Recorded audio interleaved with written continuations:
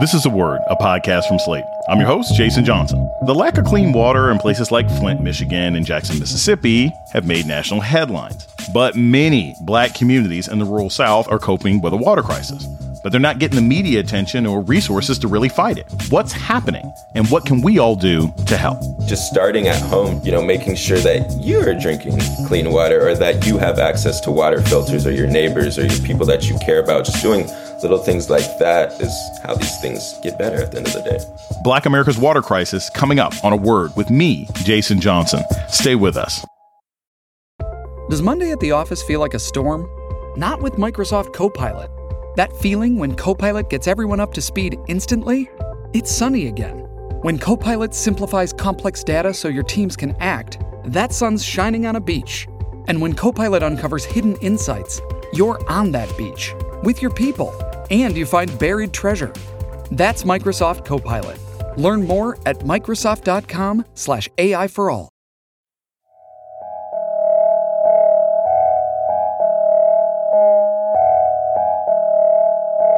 Welcome to A Word, a podcast about race and politics and everything else. I'm your host, Jason Johnson. Flint, Michigan has coped with contaminated water for the better part of a decade. And despite activism and legal action, the community has yet to be made whole. In the last year, the nation has been made aware of a water crisis in Jackson, Mississippi, where residents often go weeks or months when the water supply is unfit to drink, cook, or clean with. But there are dozens of Black communities across the rural South who have been coping with an ongoing water crisis. In some cases, for generations. And unlike Flint and Jackson, they're suffering entirely in the shadows. Now, Capital B News, a media outlet focused on the Black community, is trying to shed light on the issue with a multi-part series about African Americans living without safe, reliable water. Joining us to talk about it is journalist Adam Mahoney, who is leading the project for Capital B. Adam Mahoney, welcome to A Word. Thanks for having me. There have been headlines about Flint and Jackson, Mississippi. What are some of the other communities that are struggling with getting clean water? And are they mostly in the South? Is it the Midwest? Where are the other communities? Really, they're spread out all throughout the country. Our project specifically, though, focused on rural and semi-rural communities across Texas, Louisiana, and Tennessee. And the issues are widespread, which is something that we don't often hear about when we're thinking about drinking water issues. You've traveled to a lot of these rural places to see the water crisis issue for yourself. For a lot of us, the concept of turning on a faucet and not only having something come out, but having it come out and be clear is something that we take for granted. So above and beyond just the psychological impact of like, hey, my water isn't clean, what kinds of problems have you seen people having when you're going to these rural communities? Not having access to water impacts nearly every facet of daily life, right? When we think about, like you said, the psychological issues, mental health, but also physical health. So it's connected to different things around kidney issues, mood, even anger. I talked to some folks in Louisiana who connected, their lack of access to clean water to gun violence issues in their community or educational attainment. When we look at water contamination, specifically lead poisoning, we know from the childhood level that affects development, and it's something you live with throughout your life. So if you were poisoned or received lead poisoning as a youth, it will impact you 40 years down the line. So this is something that, has generational effects. One of the things that I think is often a bit confusing for people when you think of these issues is also the expense. For example, if you do know your water isn't clean, you got to go out and buy bottled water. What are some of the immediate financial impacts on people when you don't have clean and reliable water in your community? Having to purchase bottled water every day is definitely an added expense. But even in a lot of these communities, you have that layered expense, but you're also paying for the brown water coming, through your pipes that you can't use. And in some communities, because of a law that was enacted in 1987 that kind of put the burden of water infrastructure on cities versus the federal government, In a lot of these places, particularly smaller cities, rural areas, local governments have kind of used like a predatory practice to fund their water system. So in Opelousas, Louisiana, which is, I know, a small town in central Louisiana of maybe about 15,000 folks. It's the third poorest city in Louisiana, which, as folks may not know, Louisiana is the second poorest city in the United States. So, this is one of the poorest places in the country. The city government has used a practice of disconnecting water lines after 2 weeks of missed payment. Typically, it's, usually about a month or so, or even longer in most places, forcing residents to pay $40 to $50 on top of their bills to have their lines reconnected. So through public records requests, we were able to find that in that town of 15,000 people, since 2018, roughly like 1,500 households have had their water disconnected multiple times. So having to pay, exorbitant fees to get brown water that they can't even use trickling through their pipes again. There's an activist who you spoke to for your reporting, and they said that they want the rest of the country to stop thinking about this as just an environmental justice issue, but start thinking about it as an act of violence. What did they mean by that? When we have the resources taken away from us that we literally need to survive, that's violent, right? Because it is leading to premature death in these communities. So when we typically think of violence, we do think of, fast violence, like gun violence or, things that lead to immediate negative health impacts. But the way that environmental injustices build up over someone's lifetime, that also contributes to premature death and needs to be looked at as something as serious as gun violence. We're going to take a short break. When we come back, more on the clean water crisis with journalist Adam Mahoney. This is A Word with Jason Johnson. Stay tuned. Shipping can make or break a sale, so optimize how you ship your orders with ShipStation. They make it easy to automate and manage orders no matter how big your business grows. And they might even be able to help reduce shipping and warehouse costs. So optimize and keep up your momentum for growth with ShipStation. Sign up for your free 60-day trial now at ShipStation.com and use the code POD. That's ShipStation.com with the code POD. You're listening to A Word with Jason Johnson. Today we're talking about Black America's clean water crisis with journalist Adam Mahoney of Capital B News. What does the lack of clean water do to local businesses, restaurants, fire departments, schools, and other institutions? What's the impact of that across the community? Like we mentioned earlier, just adds on fees that folks don't normally think about. And when we're talking about schools, specifically one of the communities that I visited in Lake Charles, Louisiana, and it's been battered by 3 hurricanes over the last 3 years, a winter snowstorm, all different kinds of severe weather events.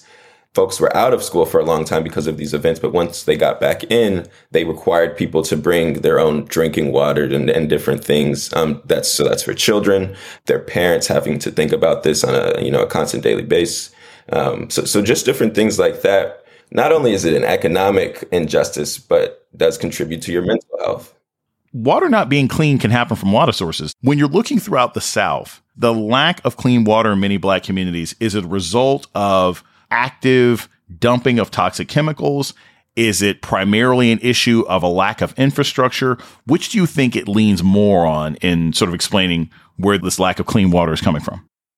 Yeah, in the states we visited, we kind of broke it down into 3 major issues. So one definitely is, a lack of water infrastructure. And that's something that the federal government specifically has put a lot of focus on over the last 2 years, making record amounts of money available, more than $50 billion available to cities across the country, which is really only a drop in the bucket because a 2018 federal government report found that it will cost $470 billion to bring our drinking water infrastructure up to code over the next 2 decades. But it still will have, deep impacts in these communities, particularly in a place like Opelousas, like I mentioned before, where they haven't had their water plant upgraded since 1997, and it's needed improvements since then. But outside of infrastructure, a big issue across the South is industrial dumping, is water contamination from industrial sites. So, in Texas and Louisiana, we have close to 150 chemical plants that dot the Gulf Coast. They've been dumping toxins directly into waterways, rivers, and bayous for a century now. And because of that industry and the economic benefits of having those plants there, right, have been in an ironic position where to put food on their table, they've often been the ones dumping the toxins into their water, and causing the health issues down the line. And in addition to industrial dumping, we've also noticed the way that climate change has ramped up, water issues in areas. So in Memphis, a place that at one point was known for having the cleanest and the sweetest water in all the United States, because it's actually the largest U.S. city to rely 100% on groundwater, over the last 2 years has had multiple boil water advisories, has had water pressure issues, and even faced the threat of water contamination because climate change has led to an influx in groundwater levels. And then that's something that we're going to see all throughout the country. A lot of these communities that you're covering, they have Black leaders, they have Black politicians, but oftentimes those politicians, they don't have a large voting bloc in the state house. What are some local elected officials doing that you've been able to see in Louisiana, in Texas, in Mississippi? Is it their mayors? Is it their city council people? What are politicians actually trying to do about this issue? They are put in a difficult situation because a lot of this work is about lobbying for federal government money, right? And going through the grant process, which makes receiving money in a small town very difficult. Once again, to use Opelousas, that has a small government, they don't have someone that their entire job is dedicated to sending in federal, grant applications versus a place like Houston or any bigger city in the South. So that makes receiving the money difficult. I definitely have seen local governments advocate for that funding, but there's still a disconnect in receiving it and then being able to use it on time. So with the, billions of dollars that have been made available by the federal government over the last couple of years, there is a timeline on that. There's a time frame where the funding you receive has to be used within a decade. So even in these cities that may have received funding, they still don't have the workforce infrastructure, to build out these things within time. So there's a lot of layers that makes, quote unquote, solving the crisis very difficult. Recently, the Supreme Court basically gutted the Clean Water Act by limiting where the EPA can say that you can't build here and what kind of permit you can get one way or another. Does that have an impact on any of these small communities? Is the fact that the Environmental Protection Agency, as of right now, has less of an ability to limit industry or large businesses from moving here or there and having an environmental impact, does that affect these communities? Or are they so far gone that the recent Supreme Court ruling doesn't mean anything?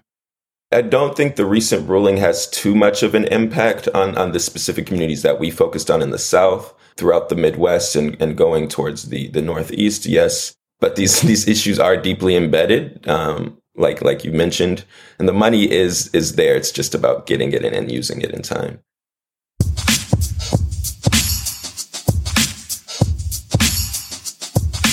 We're going to take a short break. When we come back, more about Black America's clean water crisis. This is A Word with Jason Johnson. Stay tuned. Without the ones like you, who work tirelessly to keep things running, everything would suddenly stop. Hospitals, factories, schools, and power plants, they all depend on you. No matter the weather, emergency, or time of day, you're the ones who get it done. At Grainger, we're here for you with professional-grade industrial supplies. Count on real-time product availability and fast delivery. Call, click.Grainger.com, or just stop by. Grainger, for the ones who get it done. You're listening to A Word with Jason Johnson. Today, we're talking about the water crisis in Black rural communities with capital B journalist Adam Mahoney. You talk to a lot of folks who are fighting to get clean water in their communities. Who are one or two people that really stand out? Who are the people who you met where it's like, man, this lady is amazing, or this guy's been fighting this for 30 years? Yeah, the first person that comes to mind is Deborah Ramirez, who is a retired woman living in Lake Charles, Louisiana. She's been in the environmental justice fight for most of her life, even before we had those terms, to call it environmental justice. She grew up in a community called Mossville, which was a historically Black freedmen's town just outside of Lake Charles that was kind of basically wiped off the map by chemical plants over the last 50 and 60 years. And from a young age, she saw the ways that, our industry, particularly the fossil fuel industry, devastated her community and all throughout Louisiana, but also, contaminated her water. And over the last 40 years. She's been a very, very vocal advocate and calling out the different injustices that she's seen. She put her own life in, the face of danger just a couple months ago. After ringing the alarm about an environmental injustice in her community, she woke up with a brick through her window. And these are different things that, a lot of folks don't know about, don't think about in terms of activism, particularly, in smaller rural communities. And then, I met a couple in Opelousas, Eric and Marie Williams, who made the connection between gun violence and water contamination, like I had mentioned to you earlier, which was something that was, very unique to me and something that I think is definitely important in the ways that we frame divestment and violence in our communities. Because they do overlap and they are very intersectional, and they add to the harm that folks are facing. When a Black community is in trouble, whether it's a rural, urban community, suburban community, whether it's about the environment or schools or police violence, there's often this sort of tug of war between people who are staying to fix the problem and everybody else who's like, let's get the hell out. And in a small town, like getting the heck out sometimes is very easy. I'll just move to the next town over, right? Or sometimes it's really hard because I don't have a job. I have very limited resources one way or another. And when you're dealing with something like water, you have no idea when that problem is going to get fixed, or if you can even trust the elected officials who come in and do, press tours and drink some water and say, hey, it's fine. How has the leave versus stay and fight tension worked out in the places? Are you seeing these towns lose population? And then investors come in and buy it all? Are you seeing people say, hey, I'm going to stick it out? Like, what have you seen as far as that when it comes to the impact of this water crisis? Yeah, it definitely depends on community to community. So in Lake Charles, we have seen a Black exodus from Lake Charles. A lot of that was spurred by the hurricanes of 2020 and 2021, but also the fact that it's just not that much of a livable place for folks. And we have seen, warehousing industry and even chemical plants expand and buy out because of that. But in Beaumont, Texas, which is actually just over the border from Lake Charles, it's kind of been the opposite. So we've had, communities that are living on the fence line of refineries who are, drinking brown water that they cannot move because the value of their property has sunk so much. These are homes that at one point, maybe were worth $60,000, $70,000, $80,000 that if you tried to sell them now, you would get 20 if you were lucky. So it's kind of forced folks to stay put and accept the harm that they've been experiencing, which is, obviously as an outsider looking in, very difficult to understand. But, people make active choices on how to live their lives with the options that are afforded to them. When you're looking at this idea of options that are afforded to them, it brings me back to when you were talking about those who see this impact in terms of violence, in terms of lack of investment in local community. Hey, I can't go to this restaurant if I can't have clean water. But one thing that's always really struck me about the lack of clean water is the impact on children. Talk a little bit about that, the fact that clean water seems to have these specific long-term pernicious effects on education, and in particular, the education of little Black boys and girls.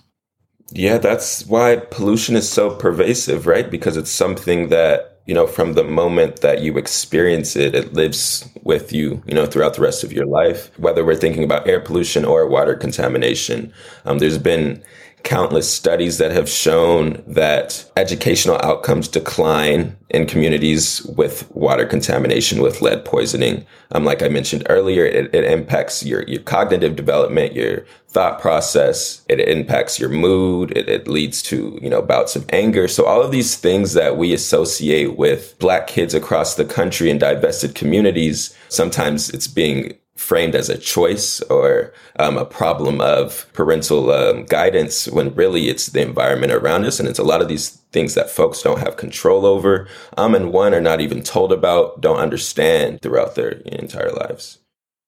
For people who are just learning about this issue, what would you advise people do? How can they help these communities? How can they raise awareness? What if I'm listening right now and I'm like, this is terrible, what would you advise that I do? The first step to me, beyond learning about the issues, is just tapping into groups that you see that are doing good work. So we highlighted a couple in our reporting. Protect Our Aquifer, which is a group in Memphis, Tennessee, that's been working to make sure that the groundwater source there does not get contaminated. Is always looking for outside help. And we have Black Millennials for Flint, which, it started in Flint, obviously, during the Flint water crisis, but it is, spread across the country. Its founder, Latricia Adams, is now on the White House's Environmental Justice Advisory Council, and they've, lobbied to get federal level bills passed in regards to water contamination and lead contamination. And they're also always looking for resources and support and folks to tap in across the country. But also, I think just starting at home too, and, making sure that you're drinking clean water, or that you have access to water filters, or your neighbors or your people that you care about. Just doing little things like that at home is how these things get better at the end of the day.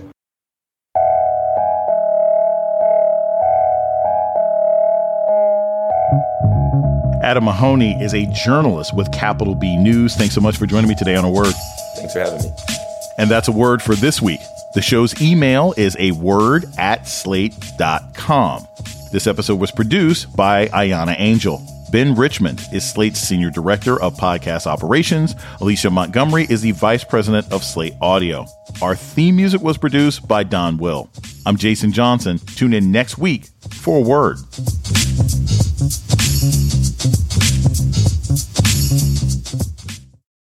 For the ones who work hard to ensure their crew can always go the extra mile, and the ones who get in early so everyone can go home on time, there's Grainger, offering professional-grade supplies backed by product experts so you can quickly and easily find what you need.